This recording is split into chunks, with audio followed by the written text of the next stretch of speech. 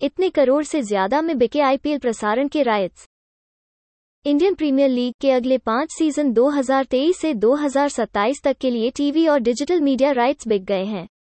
सूत्रों के हवाले से मिली खबर के अनुसार यह टेलीविजन राइट्स 57.5 करोड़ रुपए प्रति मैच के हिसाब से 23,575 रुपए में और डिजिटल राइट्स 50 करोड़ रुपए प्रति मैच के हिसाब से 20,500 करोड़ रुपए में बिके हैं।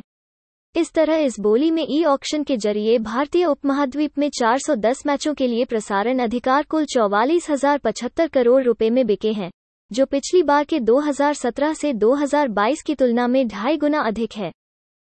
इस बारे में सूत्रों ने बताया कि 2 अलग-अलग मीडिया कंपनियों ने टीवी और डिजिटल मीडिया राइट्स हासिल किए हैं। इन कंपनियों के नामों के बारे में अभी आधिकारिक रूप से पता नहीं चल पाया है, लेकिन सूत्रों की माने तो सोनी को टीवी राइट्स मिले हैं, जबकि डिजिटल राइट्स के लिए जियो JIO ने सबसे बड़ी बोली लगाई है। हालांकि अभी तक भारतीय क्रिकेट कंट्रोल बोर्ड और आईपीएल कमेटी की तरफ से इस बात की कोई भी आधिकारिक पुष्टि नहीं की गई है। आपकी जानकारी के लिए बता दें कि आईपीएल भारत में खेला जाने वाला 2020 क्रिकेट लीग है, जो हर साल मार्च से मई के बीच आईपीएल की ट्रॉफी को हासिल करने के लिए भारत के अलग-अलग शहरों का प्रतिनिधित्व करने वाली टीमों द्वारा खेला जाता है।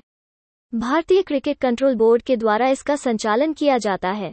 आईपीएल क्रिकेट टीमों के खिलाड़ियों का चुनाव नीलामी के द्वारा किया जाता है। क्रिकेट टीम के मालिक अधिक से अधिक बोली लगाकर सबसे अच्छे खिलाड़ियों को अपनी टीम में शामिल करते हैं। आईपीएल के मैच का लाइव प्रसारण टीवी पर किया जाता है। हमारे पॉडकास्ट चैनल से जुड़े रहने के लिए धन्यवाद।